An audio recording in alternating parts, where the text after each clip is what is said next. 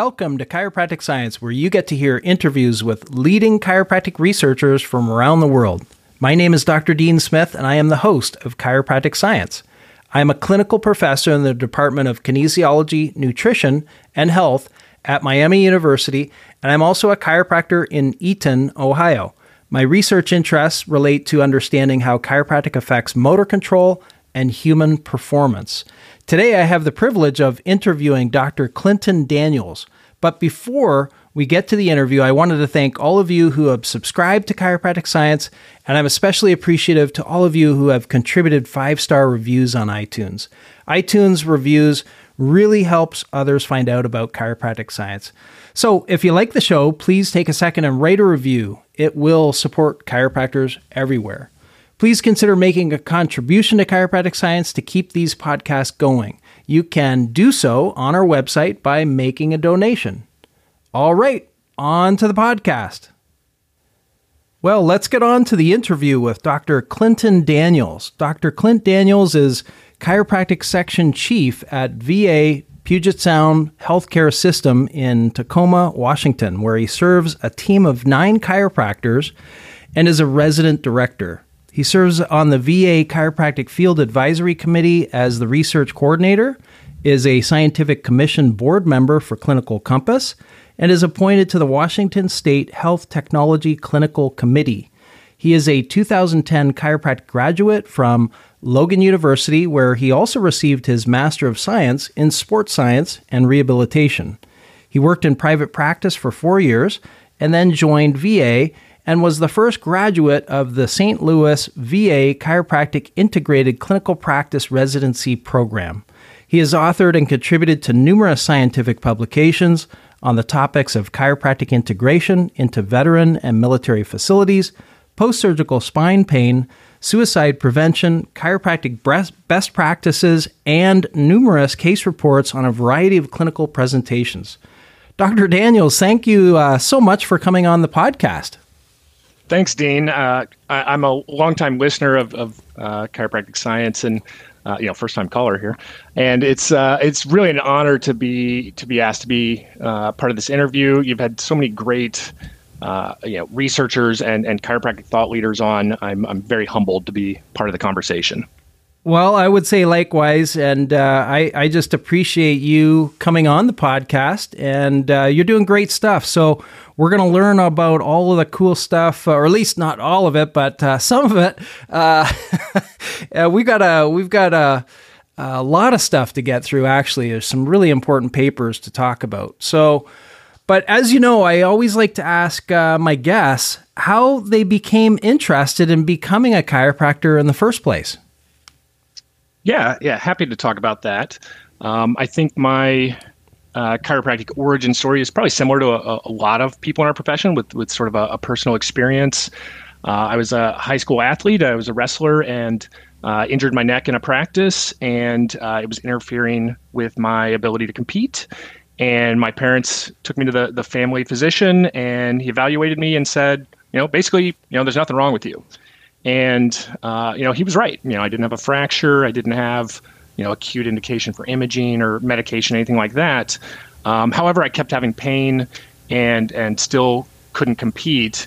And my dad at the time was a union carpenter, and he's retired now. And he had been using chiropractors for years just to stay on the job for his labor-intensive work. And he set me up with the chiropractor he was seeing. And I think I saw him 2, maybe 3 times and was fixed. So if you're ever in Lafayette, Indiana, look up Doug Williams. He does great work.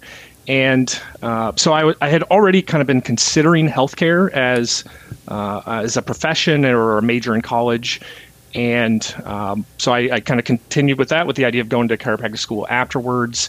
And I was very fortunate. I studied health sciences, and the school I went to actually had a concentration in pre-chiropractic, which was basically the exact same as the pre-med program, but they just swapped out pharmacology and toxicology for biomechanics and exercise phys. And once I finished that program and graduated, I started at Logan just a couple months later in Chesterfield, Missouri. That's great. Well, maybe you could tell us just a little bit about your chiropractic education, and then I'm also interested in learning about your private practice. I know you're out in private practice before you got to the VA, so maybe just tell us about that transition a little bit, and then we'll certainly get into the research. Yeah. So once I graduated from Logan, I graduated in 2010, as you said earlier. I stayed in St. Louis for a few years in the St. Louis area. I worked as an associate for a couple years, and then opened my own practice, which I ran for about 2 years as well. And during that time, through conversations with one of my research mentors, Dennis Enix, who was a professor at Logan, he told me about this new VA residency program and highly encouraged me to apply to that program. And of course, I ultimately did, and was offered a spot. And at that point, I had to weigh, do I close my practice that I've spent a couple years building to take a pretty good pay cut for a 1-year position that didn't have any guarantees of a job afterwards. And I ended up taking the leap, and it's the best decision I've made, career-wise. It's just been a fantastic experience in the VA. The program itself was great, the residency, and then into my staff position afterwards. VA has a strong culture of train and retain, and so I was able to get a few interviews and ultimately land at VA Puget Sound, where I wanted to be. Awesome. So yeah, I know Dennis. Dennis is great. So you got interested in research, it sounds like, even before you got to the VA. But I'm assuming once you got to the VA, you got into some of the studies that you've been a part of. How did that go? What exactly happened to get you motivated to do research? Sure. Yeah. My research path really, I'd say, started in undergrad. The school I went to was a big research institution. I had a lot of lab classes and was fairly comfortable with sort of, the scientific process or research methodology in sort of a generalized sense. I got exposed to PubMed and other databases in undergrad and was decently adept at those, utilizing those databases before starting chiro school.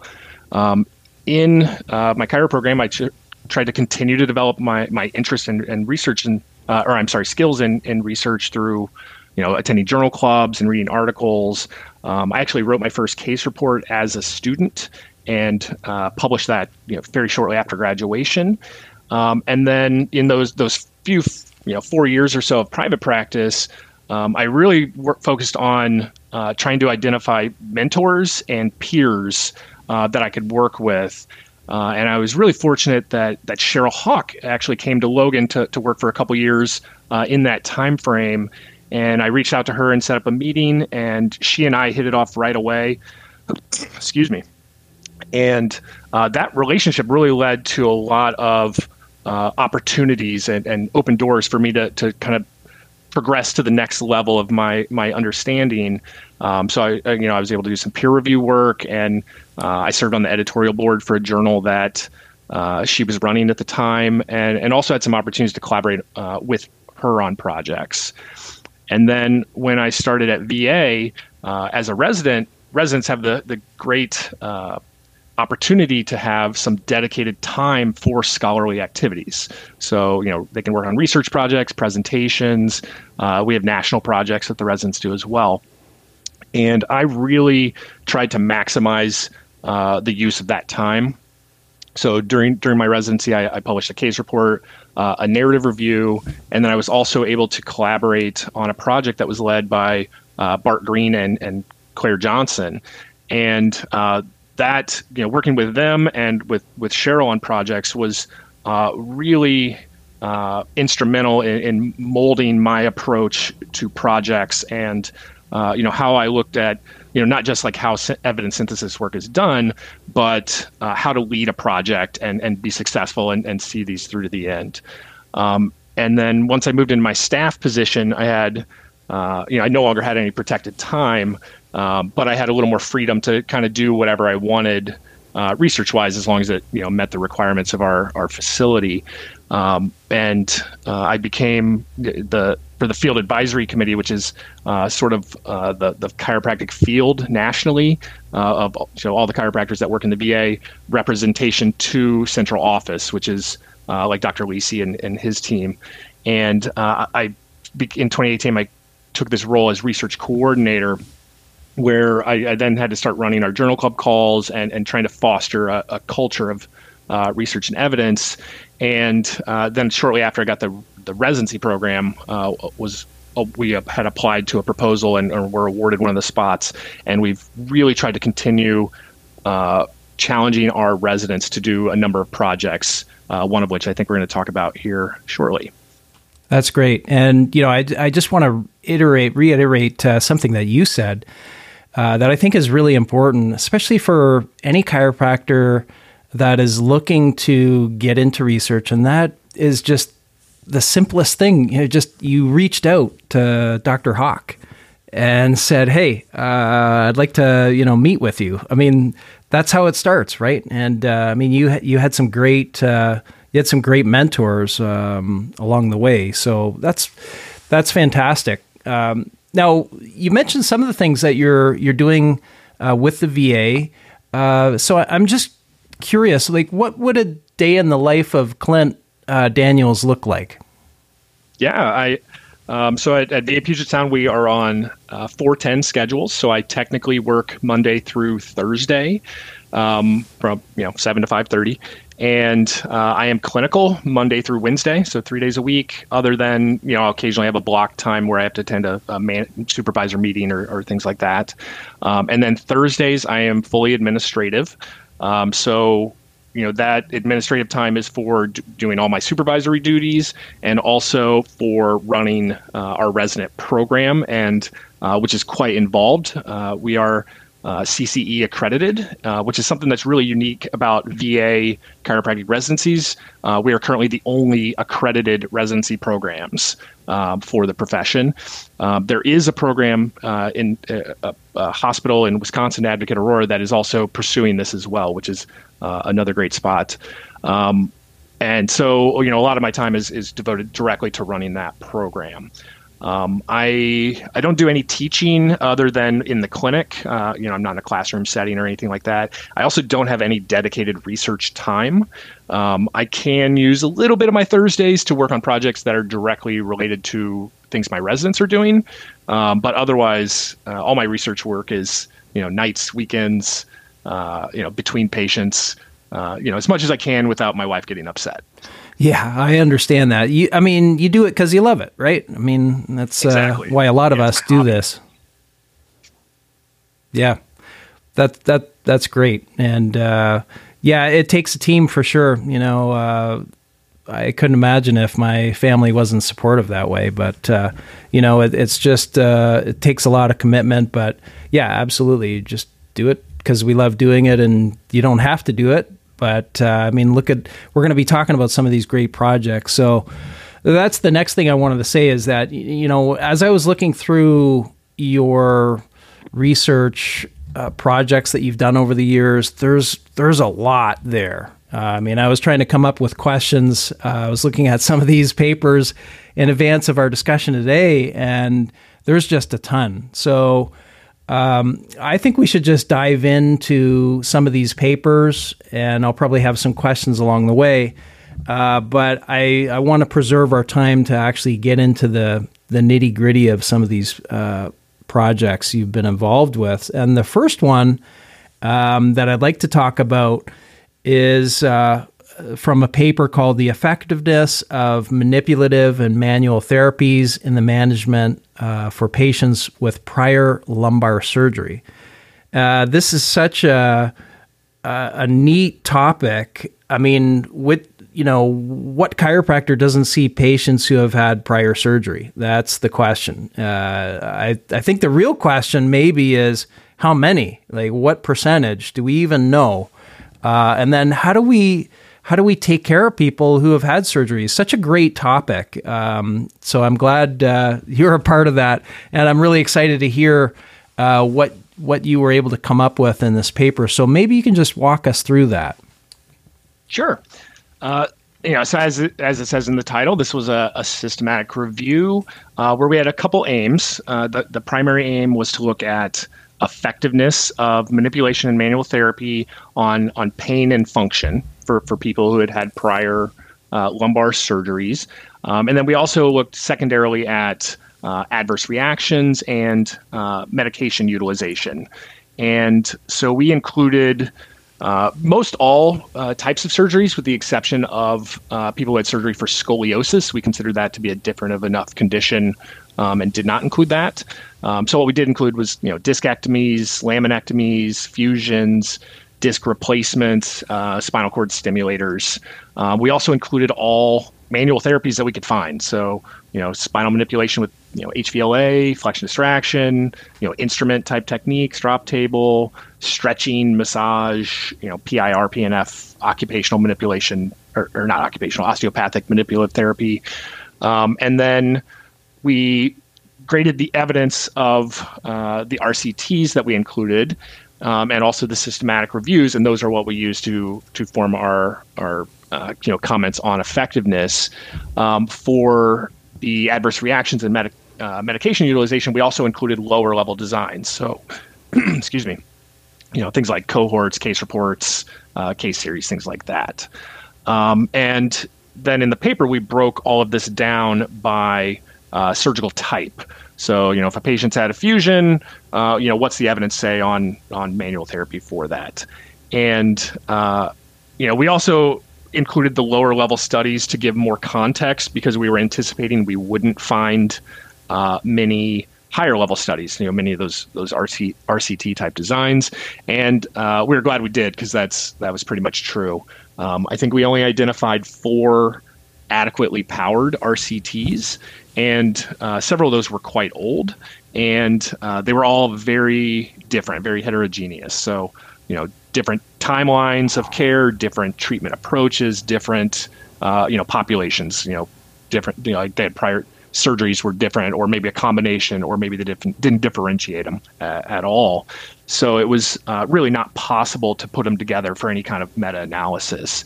And, so when we were all said and done, basically most of the surgical types, we really couldn't say, whether or not to recommend or discourage manipulation or manual therapy in general for each of those. So, really, I think this was basically just meant to be sort of the first systematic review work on this to identify gaps, and hopefully, future designs will look at this deeper. Yeah, for sure. And like you say, this first attempt, but a really important topic. And again, something that, chiropractors see, these patients who have had different kinds of surgeries, I'm presuming on a daily basis and multiple a day probably, that have had various kinds of surgeries. So I think you made a great point in the discussion. I'm just going to share it with everyone, because I think it hit the nail on the head. So in the discussion, you say this growing subpopulation of low back pain sufferers, that is, people who have had surgery already, and thus the interested clinician is forced to rely heavily on case reports and series for literature guidance. This to me strikes me as, one of these evidence-based practice dilemmas, right? We have 3 legs to the stool. We've got the clinician's experience and thoughts, expertise. We've got what the patient is valuing, and then we have to consider, of course, what's in the literature. But in this case, there's not a whole lot to go on. And your paper now is the highest level with this review. So it's something that we all encounter throughout our practice careers, and you have to make some sort of decision, right? I mean, these people are coming to us. They have pain still. They've probably tried many other things other than surgery, I would guess, injections and medications and whatnot, massage, and so many things that people try. And so it really comes down to, from a chiropractic standpoint, what is it can we do, and what kind of guidance can we rely on? I am curious to do we have any idea of what percentage of patients that chiropractors see who have had prior surgery?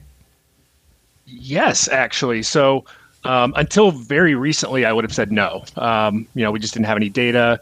I had done a survey a few years ago where we surveyed VA docs on just fusion and what they do with them, how often they see it. And we know chiros report seeing these patients. As you said, you're seeing them too. And I think in our survey, about 90% of the respondents had said they'd seen a post-fusion patient within the last month. But that's, obviously subject to recall bias and is not, good data on like how often we're really seeing them. But just this week, I came across a paper that was just published in Curious, which is CURUS, by friend of the podcast, Rob Traeger. And in this study, they looked at the TriNetX or TriNetX, I'm not sure how you say it, database, which includes 110 million patients. And these are all patients seen in academic centers.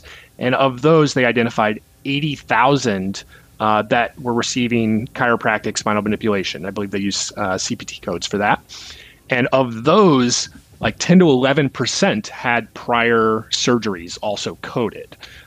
So that's, to my knowledge, that's the first study that has presented data on how frequently we're seeing these patients. So, 1 in 10 essentially has a prior surgery, at least in academic centers. So, that might not be perfectly generalizable to private practice because obviously most chiropractors are not working in academic centers, at least in the U.S. So I was pretty excited to read that paper. Yeah. Shout out to Rob Traeger. Great job on that. Yeah, and great guy. Yeah, for sure. And I think that that the discussion needs to continue a little bit further with this paper. Just diving into some of the details. At least I'm just going to shout out a few things that I thought were really quite interesting. So, one of the things you mentioned in the paper was that, patients who have had prior surgery who see a chiropractor would typically have, some mild soreness, but there were no serious adverse events that were reported in the case series or, any of the studies that you had come across. And I guess, that did strike me as kind of interesting, right? Because these people have had already invasive surgeries, presumably. And so it kind of made me think, well, I wonder if they might be predisposed to having a little bit more, of a significant pain or issue, but apparently not. So that was nice to see. I don't know if you have any comment on that, but that just struck me as, wow, that's pretty interesting. Yeah, we were a little bit surprised and very happy to see that. None of the RCTs, none of the case reports, nothing had any serious adverse events reported. Maybe that's publication bias too, and just people didn't write up the adverse events. But I feel like usually there's no shortage of ER physicians and other physicians willing to write up any adverse event that can be linked to chiropractic. So or to spinal manipulation in general. So we were really happy to see that finding. For sure. Now, one of the things that patients, either, potential patients or patients in my own practice ask me about is whether they can receive chiropractic care after lumbar spine surgery. And, it's an interesting thing. Like, the patients say, well, should I ask my medical doctor or can you tell me, this sort of thing. And it's always an interesting thing when I hear people ask that question. So I'm curious what your thoughts are on that. Is there any kind of general advice, or does it all just come down to just, the individual, what they present with? That's usually how I kind of approach it, but maybe there are some sort of general pieces of advice. Sure. Yeah, I think this is a really good question, and something I see debated a lot when I talk to colleagues, and even when we've done like the survey project that I was part of, and I was part of another project with Rob Traeger where we looked at individual patient data just in all the cases. And there's lots of different approaches people are taking with people who have had surgeries, whether they are or not comfortable with doing HVLA, or they'll stick to just flexion distraction or other approaches. And I really take a very patient-centered approach. I think you hit the hammer on the nail there.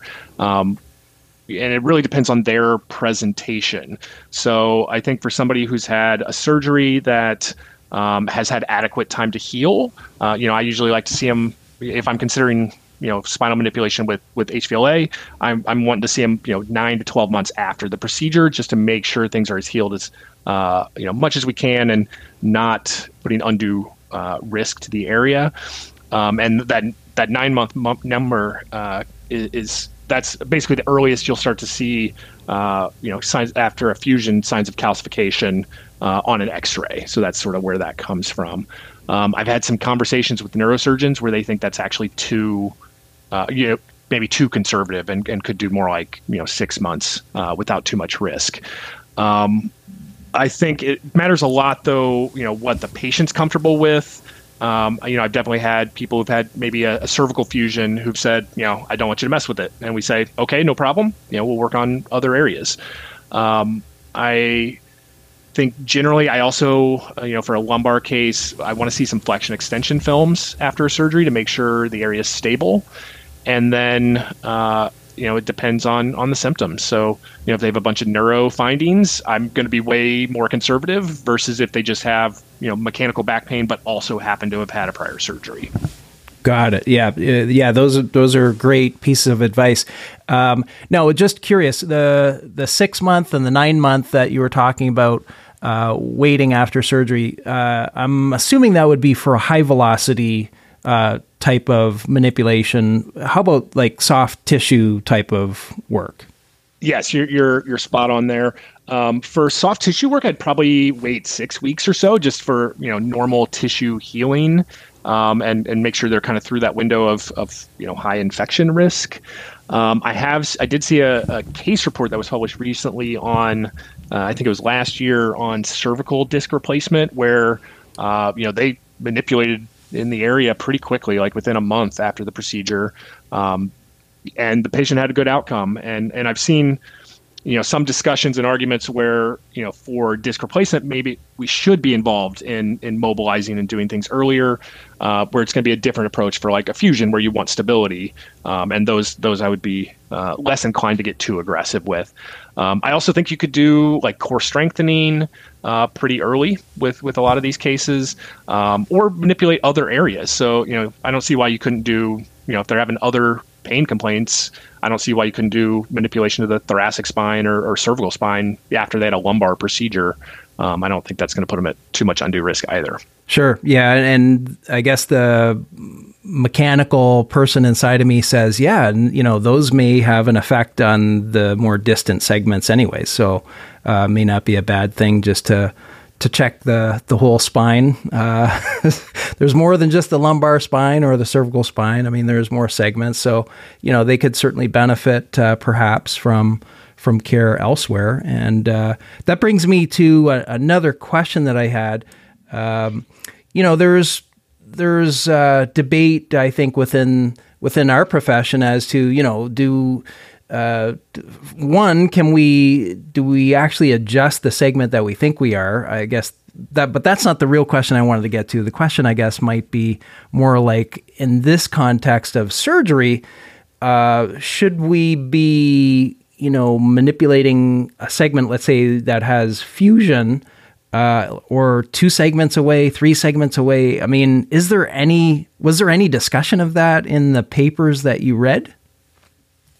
Essentially, no. I have not found any literature to say like we shouldn't do, based on evidence and not just opinions anyways, that say we shouldn't do manipulation to an area of fusion.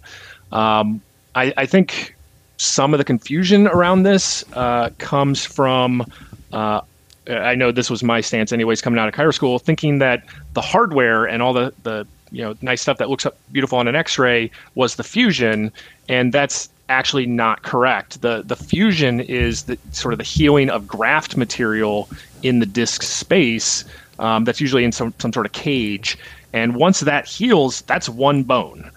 So the idea that you're going to break apart a fusion that properly fused, I think is very unlikely. So I personally think it's reasonable if the patient can tolerate it, and you preload the area to do manipulation, including hands at the site of where the fusion was, because you're going to move the joints above and below it anyways.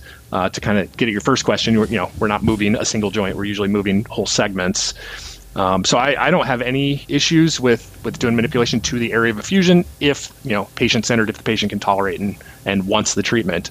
I am aware of out of a group out of RAND UCLA released an expert panel paper a couple years ago, and in that they looked at clinical scenarios where spinal manipulation was not appropriate or where it was appropriate for chronic low back pain. And one of the things that came up consistently in that was laminectomy as potentially not appropriate for spinal manipulation. And I think they're probably thinking, total laminectomy where you're moving a large amount of bone and changing the biomechanics. However, it's not really clear where they came to that conclusion from. I haven't seen any studies that specifically call out laminectomy.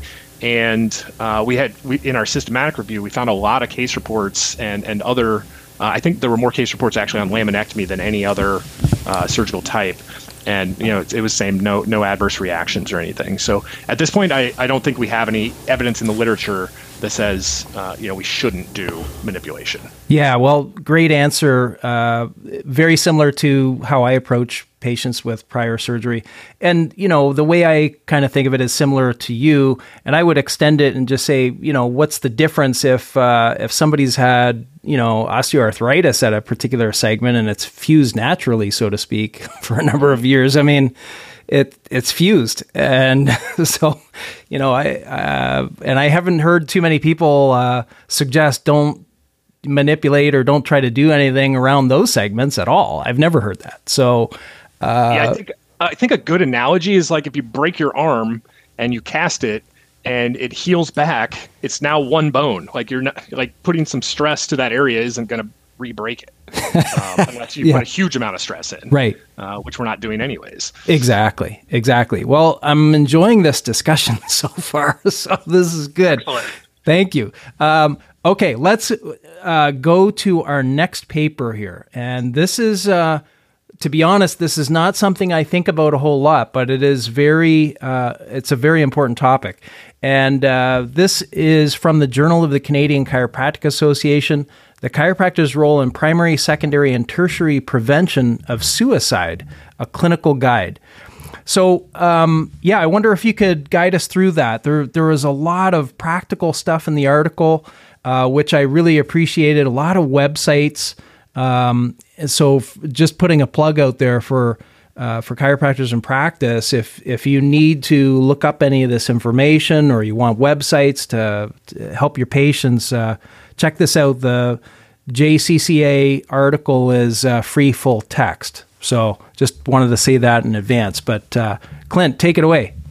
Thanks, Dean. I appreciate you saying that because that was really the intent of this paper. Was we wanted clinicians to be able to just print it off and have it in their office, and if they need to run to it real quick with a patient who's in need, they've got it available. This paper was part of a series of papers that I did with a VA colleague, Zach Coupler, and suicide prevention is something that VA providers are very keenly aware of, and we have a lot of resources at hand for this. That series of papers we put together was essentially a call to action to our profession that we published in Chiromanual Therapies, this guide in the Canadian paper or journal, and then we did an educational paper where we were looking at what's being taught at colleges, residencies, CE, that kind of stuff. And then we also did a case series that I would point clinicians to as well. That was, I think it was published in Journal of Chiromed, where we gave some examples of how you can work with a mental health provider and then what the mental health provider might do with the patient once they actually see them. So you can give the patient an idea of what to expect before they get to that next provider. And, so the reason, all of this it was so important to Zach and I is, as I mentioned, it's a big part of the VA culture to be aware of it. But suicide is the 10th leading cause of death in the U.S. And major risk factors for suicide are chronic pain, opioid use, and PTSD. And, in VA, we see a lot of patients with PTSD, but I think all chiropractors are seeing people with chronic pain and likely, have had prior opioid use.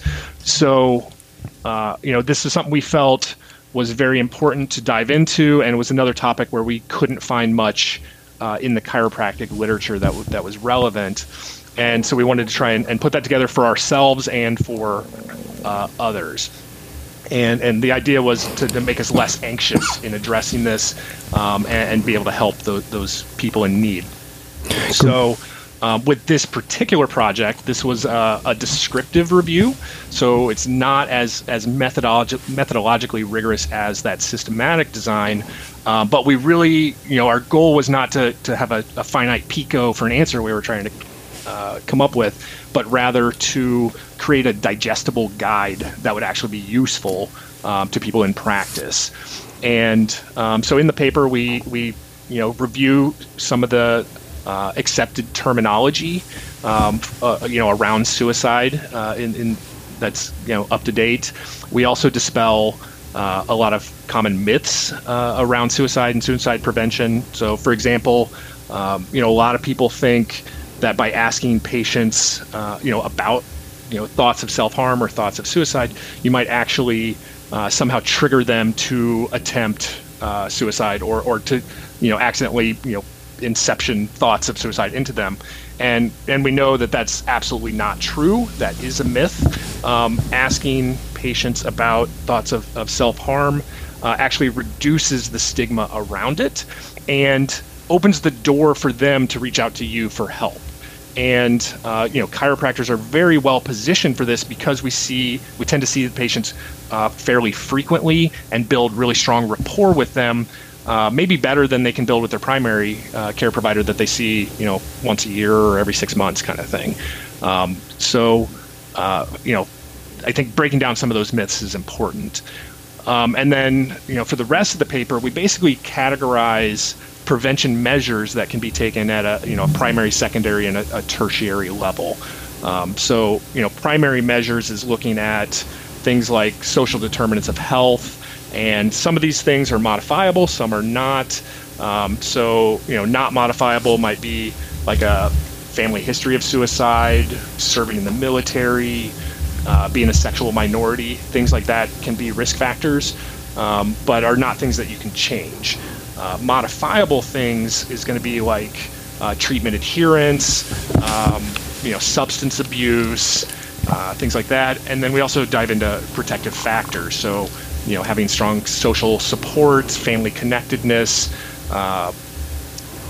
things like that, spiritual beliefs, all of those can be protective against someone attempting suicide or reducing the chances of having thoughts of self-harm. Then from the secondary standpoint, I think this is the one that's probably, secondary and tertiary are probably going to be most interest to chiropractic clinicians, which is screening people who are having or potentially having thoughts of self-harm for the secondary. So we go through a number of different assessment tools that are available. In our clinic at VA Puget Sound, the way we do it, we have intake paperwork the patient completes, and as part of the review of findings on there, they have a number of mental health questions to answer, which is basically, are they having depression, anxiety, PTSD, thoughts of self-harm? And if they select yes to any of that, that's sort of their first opportunity to tell us, they want to talk about it. And so if they mark yes, then we ask about it in our patient interview. And, if it's not something already being managed through mental health, which, fortunately in the VA, commonly they are, then we'll run a Columbia Suicide Severity Rating Scale, which is, we've got a tool for it that's really easy to run in the electronic health record system. And that's essentially a 3 to 8 item tool, and depending on their answers. So, if they say, no to the first couple questions, the survey is really quick. And at the end, it tells us what to do with the patient. So, if they're having active suicidal ideation, that's somebody that we're going to very quickly plug into the primary care mental health team and get them help. Or, we could even reach out to we have a veterans crisis line here locally that we can reach out to plug them into. If it's more passive, then maybe it's just setting up a consult with a psychologist or psychiatrist. And then from a tertiary standpoint, this is the people who are having, active suicidal ideation or have previously, attempted suicide. And so this is going to be a lot of resources that I think will be really useful to the clinicians. We have some really nice appendices at the back of the paper that both for the U.S. and for Canada that give, phone numbers and hotlines and online forums and all sorts of places you could direct the patient to very quickly and get them some help. Yeah. I was really impressed with the appendices. I thought those were fantastic. So I think you're right. People in practice are really going to find that quite useful. So people in practice then, I know that through the VA, it sounds like there's quite a team that's available. People in practice, would you suggest maybe just reaching out or getting to know a psychologist or psychiatrist in your area type of thing and refer to them? Is that what might be a good suggestion? Or yeah, I think that's a great, I think probably more so in private practice than in integrated settings. You need to have some resources lined up for when this happens, and you want to have them ahead of time, not after the patient in crisis presents. Another resource I would direct at least U.S. Providers to is you can just dial 988, and I think you have to press number 1 after that, and that is a suicide crisis line that was put together by SAMHSA. So there's you can have someone on the phone right away. Just the number's 988. And you could, that's something that if I was in private practice, I would call it with the patient in the room. And then have that guide, does this person need to go to the hospital or some other involvement? Yeah, perfect. Well, I appreciate you going through that. It's a really important topic for sure. And I really can't think of too many times in practice where I've had suicide come up, but I want to be prepared, like you said, in case it does in the future. So just having these relationships is really key. I would say, yeah, go ahead. I mentioned briefly, chronic pain and opioid use are risk factors for suicide. So I suspect it actually is happening in patients more than we think. These thoughts and harm. That's why I would advocate people add a question in their intake paperwork at minimum that can be an open door for the patient, because these are people that are hurting and do need support, but maybe won't even think to bring it up to a chiropractor because they think it's the back doctor, unless some sort of door is open for them. So yeah, perfect. Now, out of the survey, you went through some of the survey items, and it sounds like kind of a yellow flag, what some people might call a yellow flag, to follow up on. And would this be a question something like, have you ever had any thoughts of self-harm? Something like that? Exactly. Yeah. We just have like a yes/no checkbox, and it's like, I'm trying to remember the exact wording now, but it's, have you recently had thoughts of self-harm? Okay. And then if they mark yes, that's when we follow up. Or if they say something offhand during the interview, that might trigger us to run the Columbia Suicide Severity Scale as well. Okay. Yeah. Great advice, and, practical, that people can start using right away. Let's get to our next paper, also very interesting paper. This is a systematic review of guideline recommended medications prescribed for treatment of low back pain. And this came out in Chiropractic and Manual Therapies in 2020. So I wonder if you could take us through this paper. Yeah, so in VA, we're very fortunate to have full access to patients' electronic health records. So we can see, progress notes, imaging, labs, and also their medications. And we found that our trainees, when they come in, often have very little knowledge or limited knowledge of medications commonly used to treat spine complaints. And, that becomes aware to them, when they see the chart, and now you have full access to this where, in private practice, you're kind of relying on the patient and how good of a historian they are. And, just to clarify, I was the same coming out of chiro school. So I also had limited knowledge on this topic. And when our first resident started with us in 2020, Morgan Price, we wanted to do a project, some sort of systematic review. And we finally developed this project where we looked at just what is actually recommended for low back pain as far as medication treatment. So we only looked at clinical practice guidelines from the prior 5-year period. So there's some debate on if clinical practice guidelines are outdated after they're more than 3 to 5 years. So we only looked at the most recent stuff, and we found 9 clinical practice guidelines that met our inclusion criteria, which again, they had to be about oral medication. So no injections, no other treatments. And within that, we found 10 different classes of medications that were reviewed. And we looked at both acute and chronic low back pain and what they recommended for both of those. We tried to do subacute, but the guidelines didn't include subacute, or they included it with acute with no difference. And, our big winner in both the acute and chronic low back pain was NSAIDs. Those, ibuprofen, more or less, those, or Motrin, that was what was recommended for both acute and chronic by the majority of those 9 clinical practice guidelines. And then it got way murkier after that. So for acute low back pain, the next most recommended guideline was skeletal muscle relaxants. However, that was mostly actively recommended against for chronic pain. And for chronic pain, the next most recommended medication class was antidepressants, which we found interesting because that's, obviously off-label use. And, for both of those, the antidepressants and the muscle relaxers, about as many guidelines recommended against or were inconclusive as recommended for it. And then it just went down from there. And several classes of medications were actually recommended against only or inconclusive, and no medications recommended, like antibiotics, anticonvulsants. So that's like gabapentin. And there were a couple other benzodiazepines and steroids were not recommended by any of the guidelines for acute or chronic low back pain. And sorry, I should have clarified, for low back pain, we were looking at non-radicular low back pain, so no radiculopathy cases or guidelines were included for this project. Got it. Yeah. So if there's any patients listening, the radiculopathy just refers to no pain essentially beyond the back and buttock, so none in the leg, basically, is what we're talking about there.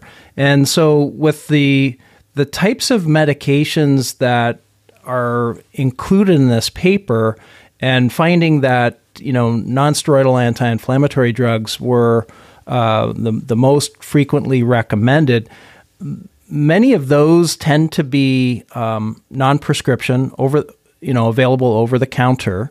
And so this, I've always had an interesting, I think about this a decent amount, especially, patients will ask us, well, what do you think I should be taking? What kind of medication? And I'm sort of the same way as you. When you first got out in practice, I guess I think to myself, well, it's not really in my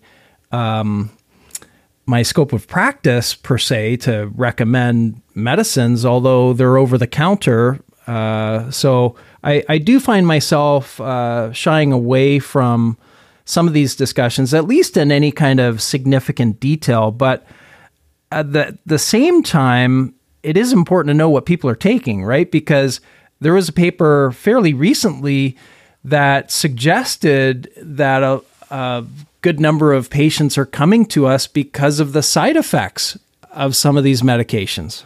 So, we have to be knowledgeable about the medication. So just wondering, what your thought is, like how detailed would we or should we be getting with this, and how might your approach be to a patient, let's say at the VA or just in private practice?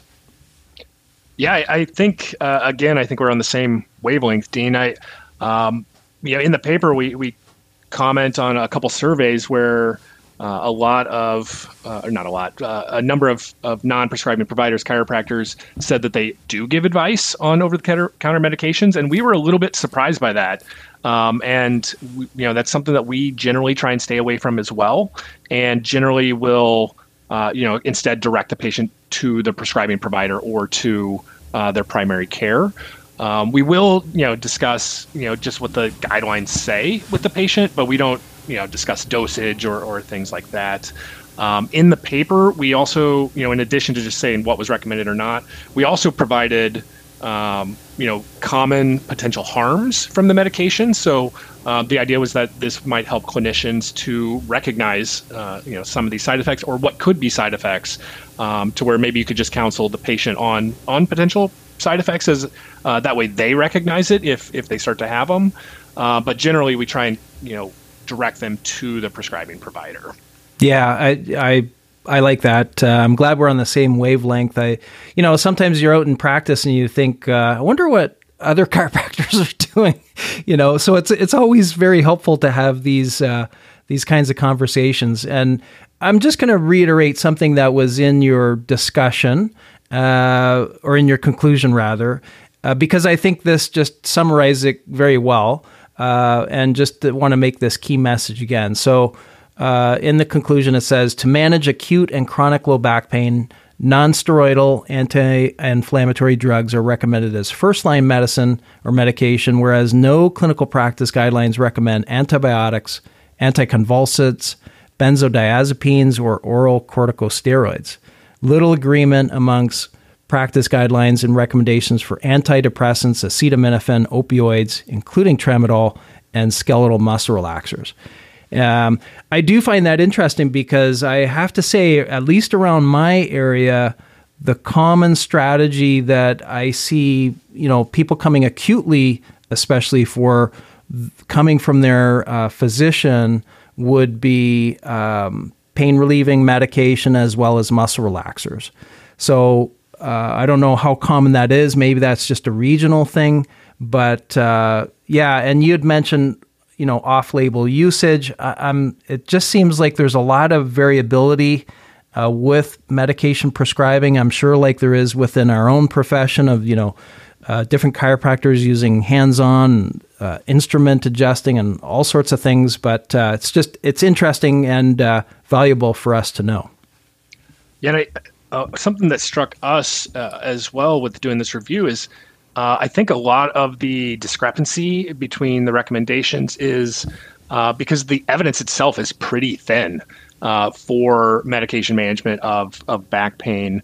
For example, acetaminophen was recommended by a couple of the guidelines, and most of the guidelines all cited one RCT, and that RCT found that acetaminophen which is Tylenol, was no better than placebo for pain, function, basically any of their primary outcomes they were looking at. And they were also using it at the maximum dose you can use in a day, which is, I forget it now if it's 3,000 or 4,000 milligrams, which is quite a big dose. And it still was, essentially no better than placebo. But I think a lot of these guidelines still consider it because it's very inexpensive, it's very available to the patient, and it's considered to be relatively low harm even at that high dose. There's some liver risk, but it's it's not thought to be like a major source of adverse events. So, some of the guidelines chose to go ahead and recommend it, where others said, it's inconclusive or recommended against because there was no evidence to support. So there's sort of different takes, some of the guidelines or different approaches some of them take to making their recommendations. Yeah, very good. I appreciate that clarification. Well, let's go on to our last paper for today, and this is the role of chiropractic care in providing health promotion and clinical preventive services for adult patients with musculoskeletal pain, a clinical practice guideline. And this was published in Journal of Alternative and Complementary Medicine in 2021. A very important paper, like all of these are. and one that I personally love talking about. Anything has to do with health promotion and performance and whatnot. So I know chiropractors will be quite interested, and there's a lot to talk about in this paper, to be honest. I mean, there's no way we're going to be able to get through it all, but I wonder if you could maybe hit some of the highlights, some of the things that, high level things that maybe chiropractors should be thinking about in their practice. So yeah, if you could just get us started on this, and we'll see where it leads to, Clint. Yeah, you're right on with, this was a huge paper, covers a lot of different topics. We could probably do 1 or 2 hours just on this paper alone. This was a really tremendous document that was completed by Clinical Compass, which, full disclosure, I'm a board member for, and was masterminded by Cheryl Hawk, who has, a long career of working with health promotion, disease prevention, wellness, kind of aspects of healthcare. And, similar to the medication review and the suicide prevention guide, we wanted this to be a resource that clinicians could use. And there are a number of appendices for this paper as well, and an online clinical guide on the Compass website too. And, so what we did for this project was we worked with a health science librarian and ran a 2-stage systematic review. So in the first stage, we looked at for just clinical practice guidelines on, the topics of health promotion, disease prevention, diet, physical activity, obesity management, tobacco cessation, immune response to manual therapy, lifestyle factors, lots of different, health promotion topics. And then for topics where there was no specific clinical practice guideline, we then looked for systematic reviews on the topic. And then we rated the evidence and used the evidence from the high quality rated CPGs and systematic reviews to develop what's called seed statements. So these are basically seed recommendations that are all based on the evidence. And then once those are ready, they are sent to a modified Delphi panel, which is a large panel of experts in our profession. And they rate each of the statements with a Likert scale, and then add comments and recommended revisions, or tell us where they think we missed something or we overstated or whatever. And for a statement to be included in the final document, it has to meet 80% agreement across all those experts. And so that's sort of the genesis of the project. Excuse me. Yeah. And yeah, go ahead. Oh no, I was just going to say, for those of you who are, interested in taking maybe some first steps into research, you had just mentioned the Delphi panel, and this particular paper had 65 people on the panel. I mean, chiropractors in practice, I'm sure some academics. I remember looking at it and recognizing a bunch of the names of the individuals who were on this panel. Who were recognized. And so it might be a good way for a chiropractor in practice just to start to get their feet wet, so to speak, being a part of a panel. So sorry, I didn't want to detract from what you were saying there. I just, that's what came to mind. Yeah, I totally agree. It's a great way to learn and contribute without, being the one with the name on the byline at the top who's responsible at the highest level for the work. It's something we're always trying to find good people and experts to contribute to those things. I think that sort of the main takeaways from this paper is I would want mostly just practicing chiropractors to be aware of the paper. And this is another one I would recommend, having printed off in the office or digitally, where you can reference it when you need it for a given patient. It's very unrealistic that everything we cover in this paper is going to be addressed for every patient. We don't have 5-hour visits to do all that. But there are very practical tips and recommendations in there that could be used for a given patient. So, if you have a patient trying to quit smoking, you could direct them to a tobacco cessation, phone line, which is in the U.S. is 800 Quit Now, or direct them to reputable resources like CDC if there's a disease outbreak, or counsel them on chronic pain, chronic musculoskeletal pain, and that cure is not the model we're working with, but instead we should be focused on function. And as chiropractors, I would recommend we use our passive skills, our manipulation or manual therapy, as a tool to push them into active care and self-management. And so there's a lot of different things that could be applied to the right patient. Yeah, I think we're 100% on the same page in terms of, using our hands-on skills to get people into a position that they're better able to take care of themselves. They move better, hopefully, with less pain, and then they're more capable of doing all these other preventive actions. When you feel better, you tend to eat better. You feel like you can move your body more and get some exercise. So it's really critical stuff. And so I'm glad that you went over that in a high level. You mentioned smoking cessation.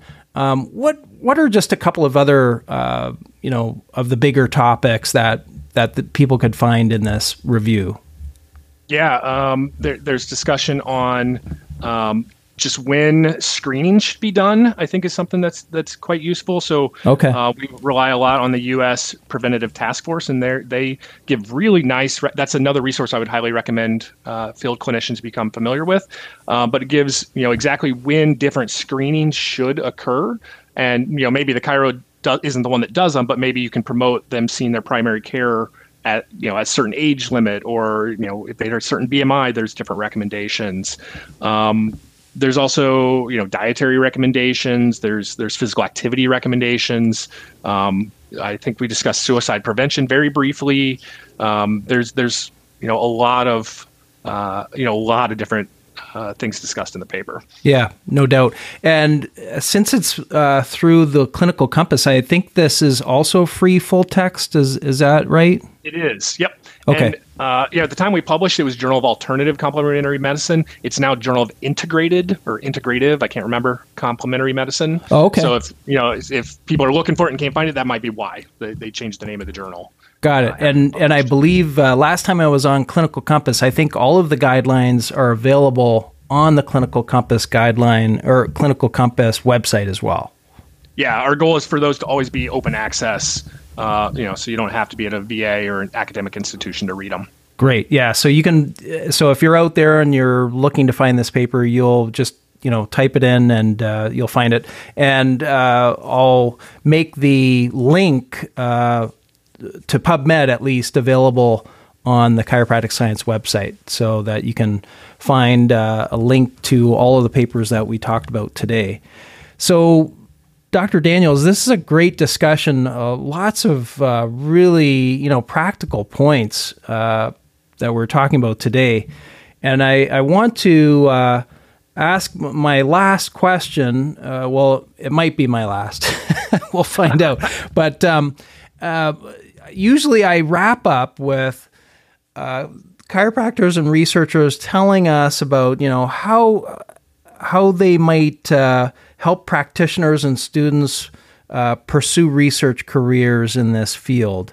And I wonder if you could offer any advice to these aspiring chiropractors or students who wish to become scientists.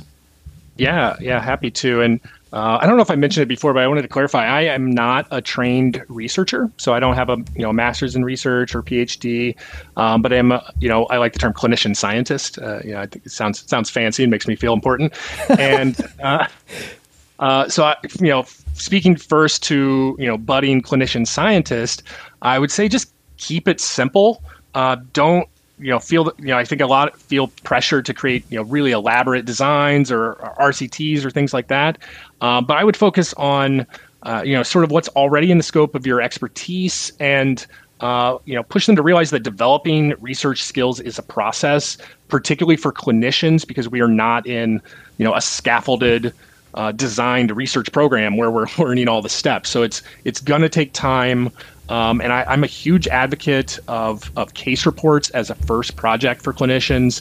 They're very accessible. You already have the patients to potentially write them on, and there's great guidelines available. There's the CARE guidelines that give you step by step everything that should be in a high quality report. There's also a really great paper by Claire Johnson and Bart Green on how to write a good case report. So I usually push, VA providers that reach out to me to do that first. And I think it's a good eye-opener to how much work research is as well. Is even, case reports that people tend to think, are low-level evidence, to do it well is still a tremendous amount of work. So I think it's a great litmus test to see, is this a passive interest or is this something you actually want to dive into? For students, they have more pathways available than we've ever had as a profession. Of course, one option is more grad school, master's, PhD kind of thing. Or we also have wonderful postgraduate fellowship programs that are opening up all over the country, that are either open to chiropractors or specifically for chiropractors. So, there's a program at University of Washington near me in Seattle, Yale, Harvard, Dartmouth has got a new program, Duke's got a new program. There's also VA advanced fellowships, which are very research focused in different specialties. And I think if I had to do everything, if I was graduating now and had to do everything over again, I would pursue or recommend pursuing the VA chiropractic clinical residency first to become, as good a clinician as I could in a short amount of time. And then I would consider pursuing one of those other postdoctoral fellowships and then just see where it took me from there. And then, my last just general advice for anyone looking at research is you have to have fun with it. And if you don't enjoy or aren't connecting with the project you're working on, it's going to be grueling to see it through to the end and complete that project. And actually, Dean, that's a great segue for something here. Would you indulge me a minute for a couple very quick jokes? Sure. All right. So I'm just intrigued now. This is great. All right. So first one here. What kind of dogs love car racing? What kind of dogs love car racing? I don't know, Clint. What kind of dogs? Lap dogs. Oh, Sorry, this is a lame joke. Number 2, cosmetic surgery used to be such a taboo subject. Now you can talk about Botox and nobody raises an eyebrow. And number 3, another one, you might know this one, Dean. Where do spiders seek health advice? Oh, I have not heard this. It's WebMD. And, yes. So, Dean, those jokes are admittedly terrible. But like any good researcher, I'm going to cite my source. So those jokes are courtesy of my good friend, Jordan Gleat. And I know Jordan's going to listen to this. And so, Jordan, I just want to tell you, I've accepted your challenge.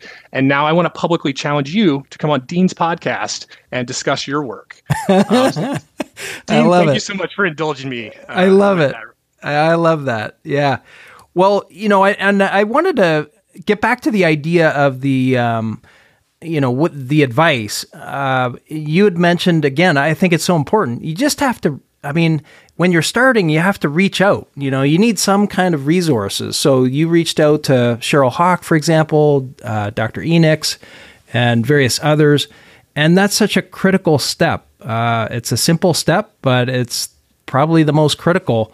And I think that people will find, for example, you and I, I'm sure I'll speak for myself, but I know probably for you too, that you are, I'm sure, very welcoming of people who have questions out in the field or whatnot. We try to answer and help people, get to the right place. If they have an interest in a certain topic area, maybe start seeing if there's any chiropractic research done on it, find out who the researchers are and contact them. It's somewhat simple. I don't want to make it too simple, but I would say that most of us are pretty easy to correspond with, and hopefully that can be a segue into getting into case studies or even higher level designs if that's what you want to do. But I tell you what, this has been a great discussion, Clint. Any last